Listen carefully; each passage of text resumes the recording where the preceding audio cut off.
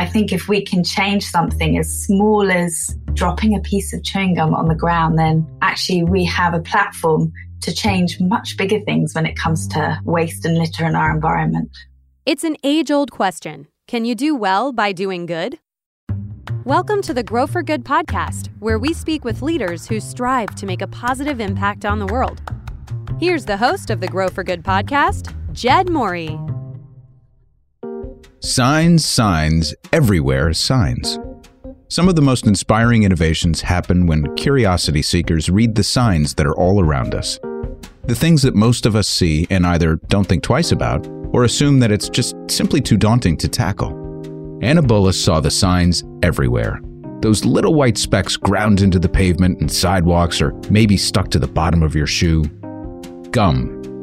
I think it's fair to say that few things in this world give both simple joy to most people and cause disgust when it's discarded. Gumdrop was born when Anna Bullus wondered just how much gum was discarded and whether there was a way to give it a, quote, second life. Not necessarily a question you might expect from someone who studied three-dimensional design in college. But that part will make sense in a moment. These are the Grow for Good stories we've come to cherish, and I know you will too when you hear Anna's story and how she's creating a second life for one of the most universal products in the world. Hey, it's Jed Morey from Morey Creative Studios, back with another inspiring episode of Grow for Good. And as always, I encourage you to also check out our social justice podcast, Newsbeat. Search Newsbeat in your preferred platform. And let's get on with the show. This week, I am joined by Anna Bullus, founder of Gumdrop, a company that, as you heard in the introduction, is quite possibly one of the most unique entrepreneurial experiments that we have seen yet. Anna, thank you so much for joining us today. Thank you for having me. It's an absolute pleasure. Okay, Anna. It's often the case when we interview entrepreneurs on this show that the idea for their company started with some sort of simple observation that grew into an obsession and culminated in this life's journey as a business. That is certainly the case with Gumdrop. You saw something that we all see, and yet you turned it around in your mind to form a surprising and unique solution. So let's set the table for everyone. Can you tell everybody about the moment that this idea sort of formed in your mind? So it was some time ago. I was at university, Brighton University, and I was studying three-dimensional design. I was incredibly passionate about design, the environment, and at the time, I specialized in plastics. So we had an end-of-year project where I was looking at curbside litter and just researching sort of what the different litters were, what people were doing with them, whether there are any initiatives available to actually recycle those litters. And I was walking home from university one day and I decided to pick up all of the litter that I came across on my way home. And when I got home, I decided that I would Google and I would just see what people were doing with them. And one of the things that I found was a piece of chewing gum. And I thought, what is this? What are people doing with it? So it really started there when I actually sat at my desk and I put into Google, what is chewing gum? What is gum litter? And I could not find anything in terms of a front-end solution where people were looking at how to change behavior or recycle it. It was all the end solution. So what do we do once it's dropped? How do we clean it up? And I think that really is where I think you can call it an obsession started. And I thought, actually, there is something in this. And it became my absolute focus and aim and obsession to try and create a moldable material using recycled chewing gum. And I think as well, at that time, when I was researching, I also read that gum was only declared a litter in 2005 in the UK, which I was just amazed at. It's everywhere. You know, I don't think I've ever been anywhere and not seen gum litter on the floor. It's thought to be the second biggest litter globally, and yet nobody was really doing anything with it. So I thought, I'm going to give it a go. All right. So there's so much more to it than, hey, gum is litter. It's everywhere.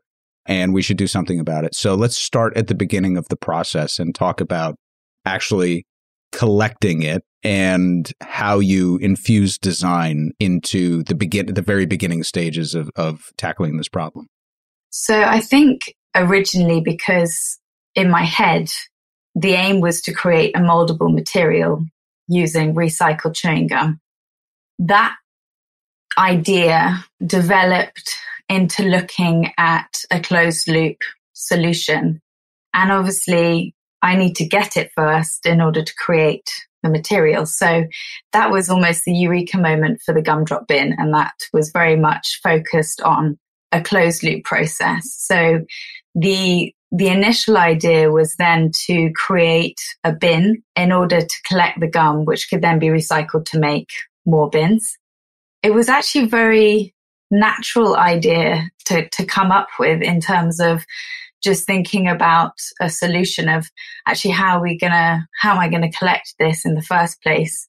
And then actually, if I want to make a material with it, what am I going to do? Well, why don't I just make a bin with the material that I collect? So it was quite a natural idea that came once I started thinking about the logistics of actually how am I going to get this chewing gum in order to collect it and actually do something with it.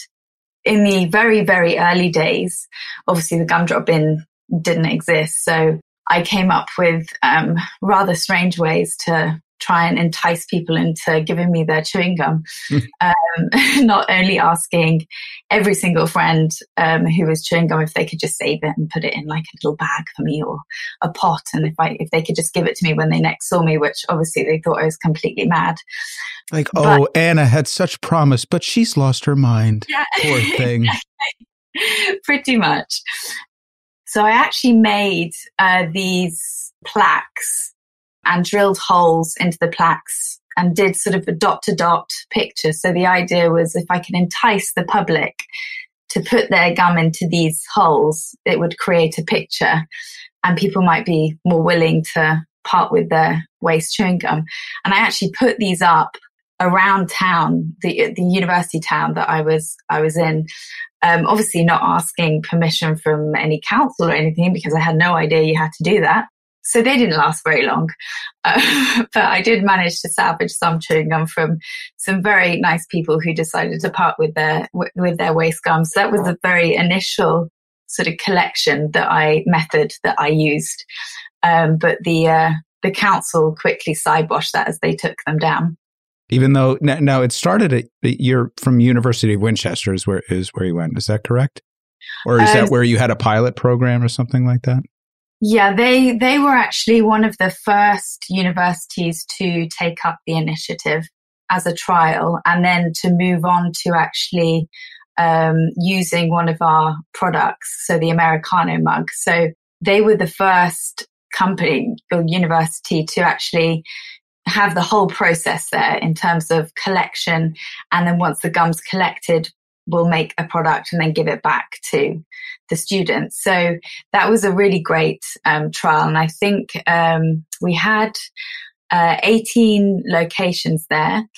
And we actually used their gum to create some Americano mugs, which were given out to first year students in order to try and save paper cups in their cafes. So I think in the first year that they did it, they saved over 65,000 paper cups. So it was kind of a double-edged sword in terms of savings, which was fantastic. And they actually now are one of our most sort of regular customers, and we do something with them every year for their first year students. So that's been a brilliant initiative to be involved in. All right. So we're getting too far ahead because I want you to go back now and dig back into your designer brain for a second, because this is an audio format. So you're going to have to bring the Gumdrop collection bins to life for us, because the way I see it, as just a layperson on the outside, is I'm looking at these and I'm like, they're just big gum bubbles. I love it. They're very, very, well, they're adorable. They're non-intrusive. They look like they belong in a type of community. Can you describe actually what they are, what they look like, and how they're made? Yeah, I mean, I think you hit the nail on the head, really. The idea from a design point of view was to not make them blend in like a lot of other sort of street furniture that you have, and to make people question and go up and have a look and say, what is that? And it was an obvious design choice to take the bubblegum bubble, which I imagine so many people as young kids can remember blowing their first bubble, which was just so exciting when you first learned to do it. So we wanted to take that idea as well as the color as well. So they are literally bubblegum bubble shaped bins, which are bright pink, which was the first color that the inventor of chewing gum had available to him in his workshop. And I think that's something that we'd like to say is very much part of our brand, the pink color, as well as the shape as well. I love it. So now, going through the process of expanding beyond the pilot program that you did at the university, approaching councils, what's the story? What's the narrative that you tell? Because I imagine that you have to, in order to generate enough awareness, this has to be in front of a population that's seeing them consistently, that they're getting it into their minds, and then you get into the habit of depositing your used gum there, right? So I imagine that that's that you have to sell this. You have to sell it to a community. You have to change some behavior. So there's the messaging that's on the signs, and then the messaging that you're bringing forth to the council. What's that process look like? Absolutely. I think when we go in to sell the Gumdrop bins, it very much is a story, and it's a story of innovation, and it's also a story of trying to inspire a public to change behavior, which is really difficult. So the story that it's based on is the fact that it's closed loop, and I think that is really important to us right throughout everything we do here at Gumdrop. That's the story that we go with, and the fact that actually they're one of a kind. Nobody else is doing this. The Gumdrop bins, when they're full, they can come back to us, they get recycled, and that chewing gum goes back into making the bins. And not only the bins, you can also make all sorts of other products. So, with councils, we try and look at products that we can bring back in to give back to the public or to whoever we're working with that makes sense for them. And I think, again, that's part of the story, and that's part of how we try and inspire people to dispose of their gum in a different way. The fact that actually if you put your gum in this Gumdrop bin, you're not only helping to create a better environment for your community, but actually you're savoring this material that can be made into all sorts of different products. It's a really exciting concept. I imagine it also inspires conversation, because these are massive conversation starters. If all of a sudden these big cool pink looking bins show up around your environment, let's say it's a campus or it's a downtown, it must spark conversation and must drive people back to your website or maybe your social media channels to engage with you. There has to be a big curiosity factor here. Absolutely. And I think also one of the biggest things that I don't know why I still find it surprising, but when we talk to our customers or the people that are using the Gumdrop bins, and we say to them, right, can you point out a piece of litter on the floor? They'll never point out a piece of gum litter. And I think we're so ingrained to seeing it, and we're so used to it being part of our cityscapes and our environments. When we turn around to them and say, well, actually this bin is made with recycled chewing gum, and if you put it in here, we can recycle it and make all sorts of other things. They're like, what? Same, how's that even possible? So I think that conversation is also quite inspiring. And then, they go on and they'll say, God, I met these people today on the street, and they said that you can recycle your chewing gum. I mean, that's crazy. Who would want to do that? So it's those kind of conversations which we're hoping will stick with people, excuse the pun, and that will help us grow ultimately. I do have a fear that, and now in the UK, I imagine that you actually have good social services and you spend on infrastructure. Here, it's been quite a while in the States, and I have a feeling that our chewing gum is actually holding many of our streets together. So if you could just pause for a little bit and not bring this over to the States, that would be great. So let's get into the disgusting part. Let's talk about the collection, because this is a business now. So somebody has to collect the bins. You have to bring them somewhere. I imagine that, and now again, maybe this is not just somebody from the States talking, but a New Yorker talking. I imagine that there's other things in the bin that need to be separated. So this is still a process, a manufacturing process. Can you tell us a little bit about sort of the front end of the cycle, how you separate the waste from the gum, what that process looks like, and then how the bins get redistributed? Yeah, so I think as well, it's again, a part of the design process. One of the things that I was always thinking about was the fact that actually when we get these bins back, we can't have people touching what's inside. We can't have people emptying these bins because one, like you say, we get all sorts of things in there. Bizarrely, the two things that we get most of is money and cigarette butts. So money? Yeah, and I think it's because we have really lovely old ladies in the UK who think it's a charity box or something and just drop their pennies off. So I thank them. And cigarette butts, those are the two sort of biggest other sort of stray. I don't know whether you can call money a litter. I don't think you can. But items we get in the bins.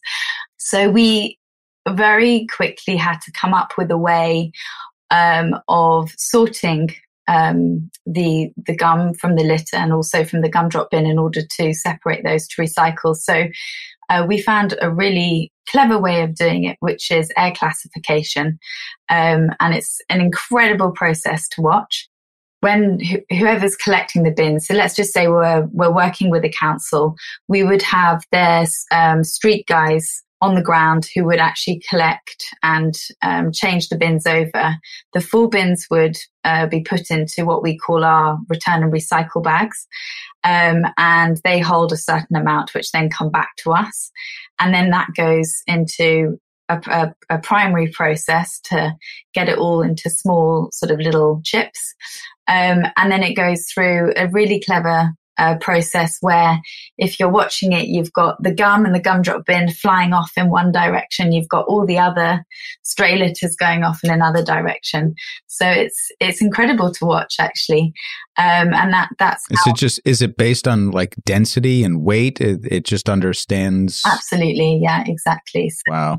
I was amazed when I first saw it. I think that's actually been one of the things I've most enjoyed about this journey is just the processes that I've been able to see firsthand, just through sort of the development process, if you like, because some of the things that are around are just incredible. So let's go back to then the sales pitch as you're going into a community, because there must be a hidden benefit from the public, but I think one that you talk about, that you state on the site, which is you're also reducing the cost of the waste collection from the community's perspective, right? It has to be a difficult and expensive process to actually clean something as sticky and tactile as gum from all these different places. Yes? Yeah, absolutely. I think, story aside, our main aim is to reduce gum litter and to produce a saving for the people that are using those Gumdrop bins who would otherwise have to use other means of actually removing the gum from the streets. That really is our aim, in the fact that actually if that money is saved, it's better spent elsewhere on communities. And it costs, I don't know about the US, but in the UK, we spend about £60 million a year cleaning up gum litter. And it cost around 30 pence to £1.50 to remove. And it only costs 3 pence to buy a piece of chewing gum. So it's 10 times, if not more, to actually remove the gum, which is a huge, huge cost. It really is our aim to be saving councils or universities or airports money on their cleaning bills through the Gumdrop bins. Do you think that's the biggest selling point? I mean, to them, the product has to work. I think it's depending on who we're pitching to, will depend on sort of what the benefits are. Of course, everybody is interested in a money saving, but there are other benefits in terms of the story and the fact that it's linked to ESG goals. So it really depends on who the customer is and really what their aims are for having the Gumdrop bins on site.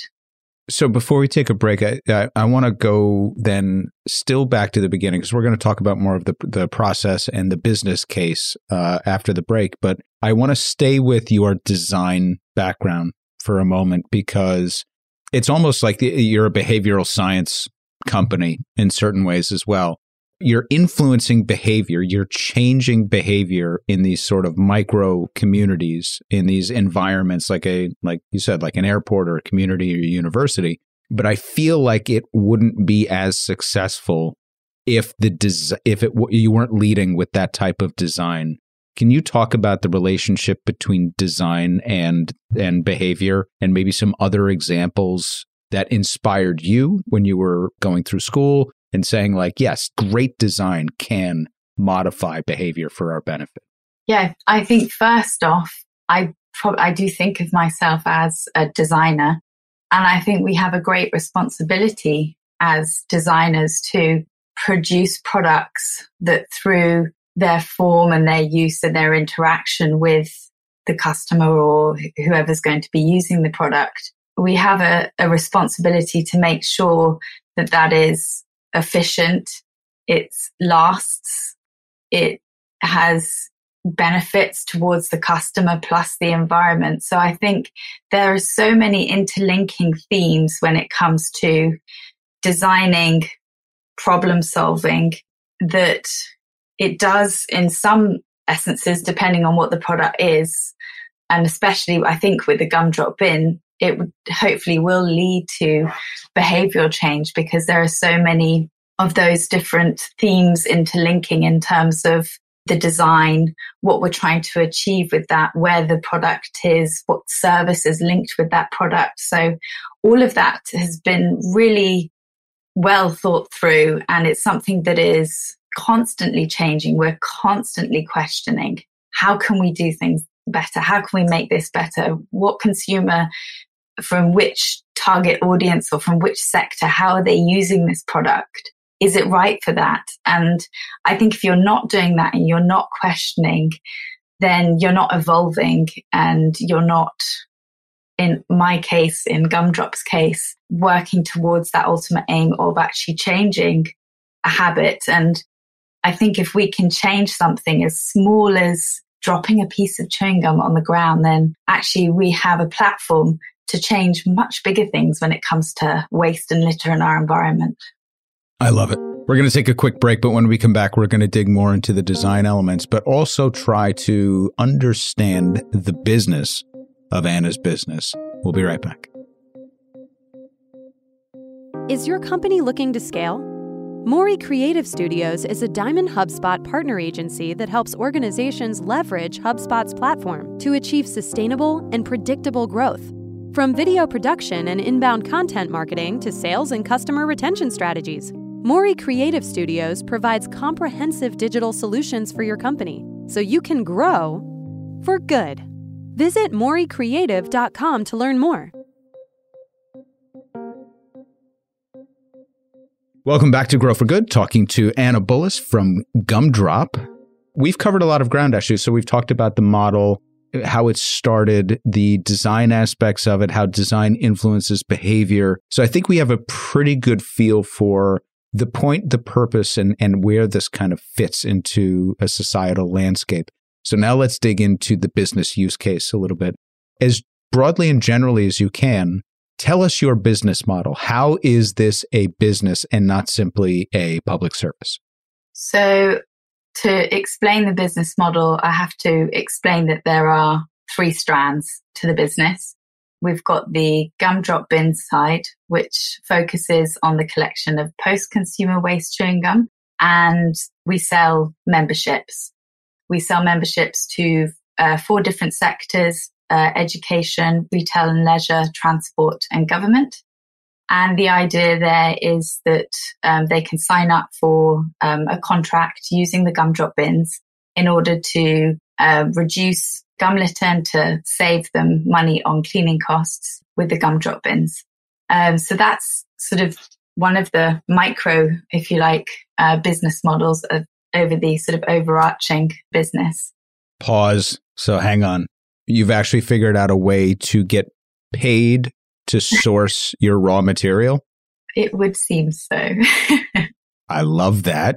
I just want to make sure that that didn't escape me. Okay, continue, please.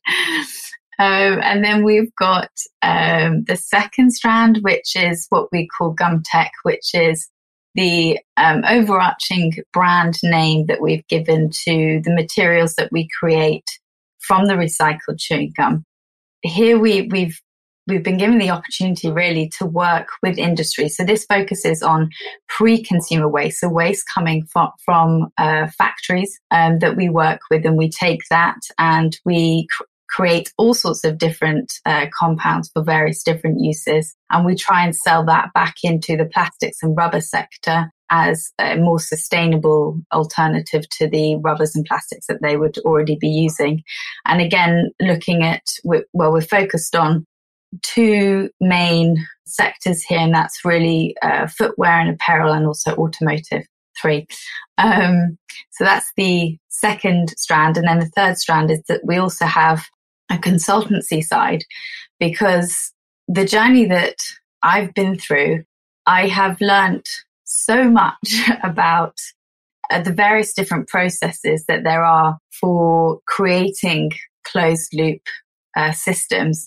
And just for the processes and systems that I've had to put in place for Gumdrop, I've just gained all this knowledge. And one of the things that's become apparent by working with the companies that we work with Gumdrop and Gum Tech, is that they have all these other waste streams, and sometimes they don't know what to do with them. So it's great because it means that we can go in and we can say, right, actually, the process that we use for Gumdrop here, you could apply to this waste stream to make it more efficient, or to introduce closed loop systems within your business for various different waste streams. So that's the third strand. And that's something that we very recently started, which also gives us an opportunity to not just focus on gum litter, but to focus on all sorts of different waste. And again, put sort of the design skills into play, which I absolutely love. So before we go into talking about monetizing each end of this business, I want to go back into the second piece. Is sourcing the raw material, is working with the providers, the communities that you would partner up with. And then the manufacturing process. You mentioned that you're also collaborating with other factories that have pre-consumer waste, taking their excess waste. Can you go into that a little bit deeper? What actually does that mean? What kind of factories are you speaking with, and what are you alleviating for them?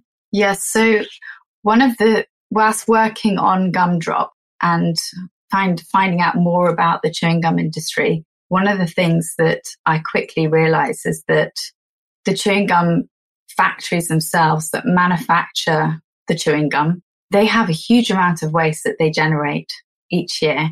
And that is not being recycled and was going to various different waste outlets that perhaps are not so preferable. And really, it was an opportunity to offer the industry a sort of zero waste to landfill alternative, where we could say, well, hang on a second, if you're just going to sort of throw that away, we could take it for you, and we could actually produce a material, and we could probably sell it back into this sector in the rubber and plastics industry, which is great because we're working with huge volumes. I mean, tens, even hundreds of tons of material. So the opportunities to do some really exciting projects in other sectors, which I mentioned, sort of footwear, apparel, and automotive, become a reality, because whilst the Gumdrop bins service themselves, I think we would need one on every single street corner in the world to be able to really service the other projects that we have on at the moment to do something really meaningful with, because you need actually quite a lot. We will get there. So how do you collect the pre-consumer waste that's coming out of the factories and aggregate all of that with the post-consumer waste that you're sourcing? Like what does that actually look like when you get it all together and I guess assembled at your plant? Yes, so we treat them as two quite separate streams of material, because they they come in very different forms, and they have to go through very different processes in order for us to get them to a point where we can actually work with them. For instance, from chewing gum industry, we get, huge 1-ton bags. They're massive. So, and we have tens and hundreds of these that we receive every year, which we then process. It all happens at the same plant, the post-consumer and the pre-consumer, but they come in very different forms, so we can't treat them in the same way. With the gum tech side, with the pre-consumer that we get from factories, it might be offcuts, or it might be a run that they've done as an experiment that's gone wrong, or it's produce that they've had to put to one side because the quality is not there, or there are so many different reasons for why they might produce that waste and why they might not be able to put it back into the front end. So that's where we can come in and offer them a service. Okay, so you're an entrepreneur now. You're a business owner. You are running a sourcing, a production manufacturing facility with retail on the back end. This is not a little experiment on a university campus any longer. It's a business. So what surprised you the most about getting into business? What was the most challenging part of being an entrepreneur that, if you could go back and talk to your younger self getting into this, that you would say, listen, check this out because you're not going to be ready for this? I think if my older self could speak to my younger self, I would have said, nah, I can't be bothered to do this. No, I'm joking. So many things. The fact that everything always takes so much longer than you think, and nothing ever happens the way you imagine it to happen. That's not a bad thing, but you just have to deal with it. And I think I learn something every single day. I'm still learning. I didn't set out to be an entrepreneur or, run a business. It all happened really organically. And I think I've just gone on this journey, and I've got these aims that I'm following, and I'm just like a dog with a bone, and I just go at it every single day. And I just think, right, okay, done that. Yes. Okay, brilliant.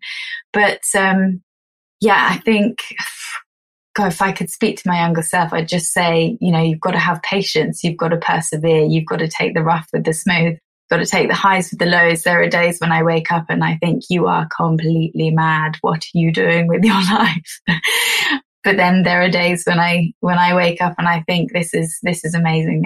I'm loving every second of the journey. And I think maybe that's what being an entrepreneur is that you're on this crazy journey, and you just got to take each day as it comes. So tell us about the output. Tell us about brag about your product line a little bit. We've currently got, we've got over 1,000 locations across the UK for the Gumdrop bins, which is growing all the time, which I'm really proud of. All of our customers are saving more than the actual cost of the contract, which is one of our biggest aims as well. And we're now starting to look at other countries for the Gumdrop bins. So we're running some trials. We've got in New Zealand, we've done Australia, we've done some parts of Europe. We're desperate to get to the US. So, well, come on over. Yes, please. I really would love to. I'm hung up on New Zealand. I just have this feeling that they just don't litter. Yeah. I don't know why I feel that. I haven't been there, but I have this feeling that they're just better people. They're very conscious, aren't they? They have this beautiful scenery, which I think they just keep beautiful. Yeah, we're slowly expanding, which is fantastic. And I think we have recycled, tons and tons of waste chewing gum. We're saving over £1 million in cleaning costs across our contracts in the UK. And we're continuing to grow every single day. And I think that's what I'm most proud of, especially during these times as well, that we're still here. And as well with the products, we've got some really exciting projects coming out this year. I can't talk too much about them, but they're in footwear, and I am so excited. What was the automotive use case you mentioned before? Again, I can't talk too much about it, but we have a pipeline of development projects, and we're looking at some parts of cars, looking at car mats or trinkets. You know, when you shut your door and it has that really nice like clunk sound. Yeah, sure. So the padding that's inside the door makes that really nice sound. So we're looking at various different applications, some that you can see, some that you can't see, which really aren't sexy at all, but the volumes are there, which is great for us. And also... Does this mean that all of the car door liners from this point forward are going to be pink? Oh, wouldn't that be great? That'd be cool. That would be pretty cool. Who knows? That's the aim anyway. And then, footwear and apparel. We've got a lot of projects happening in this area. We've got a lot of new products in terms of materials, so Gumtech materials that we've been working on for the last sort of 6 to 18 months, which hopefully should come to fruition. So Anna, are these your products, or are you the raw material supplier at that point for other people's product line? Is it a collaboration, a partnership, or will you actually bring your own products to market?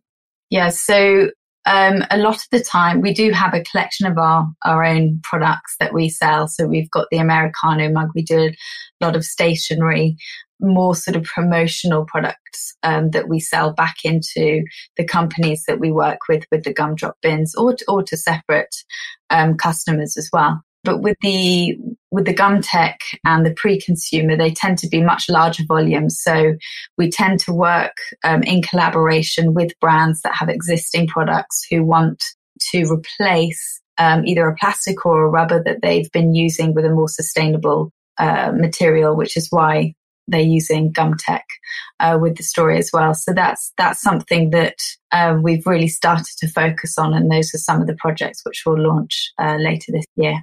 So, I think one of the most difficult things with Gumdrop is to try and actually put you in a box, which I don't want to do. That's not necessary to say Gumdrop is a blank. But when you think about it, are you an OEM? Are you in the retail space? Are you a supplier, a distributor, an environmental company? Like, how do you frame it to people when they say, "Hey, Anna, what do you do for a living?" I think we innovate. That's what I like to think we do. And it's very material based. So if I was to put Gumdrop in a box, I would say it was innovation of materials using waste. And we specialize in chewing gum waste. Do you ever sit back and be like, how is this my life? How did I get here? Yes, every day. It's so great. It's so great.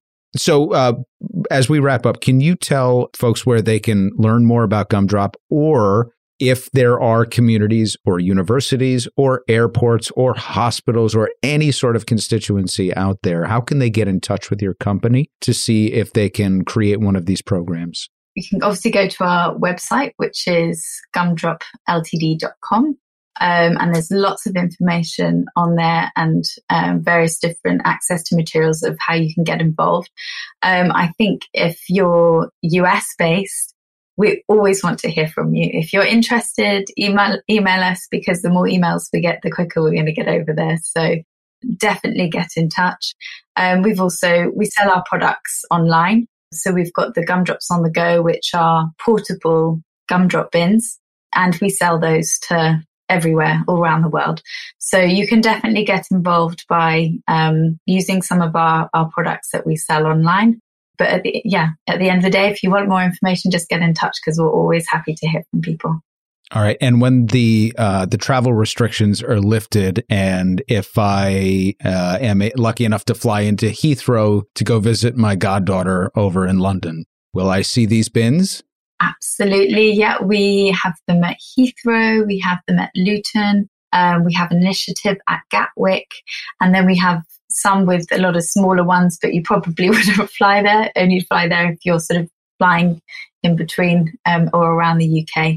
So yes, definitely keep your eyes peeled, and you might see a pink bubble Gumdrop somewhere.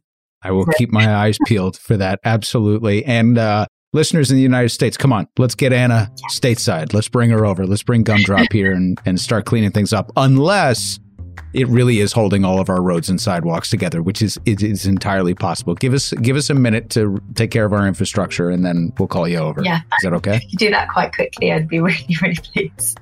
Terrific. Anna, thank you so much for giving us your time and your insight today. We appreciate having you on. Absolute pleasure. Thank you for having me. The Grow for Good podcast is produced and distributed by Mori Creative Studios, a Diamond HubSpot partner agency that helps organizations leverage HubSpot to achieve sustainable growth. Grow for Good is a registered trademark of Mori Creative Studios. This is a Mori Creative Studios podcast.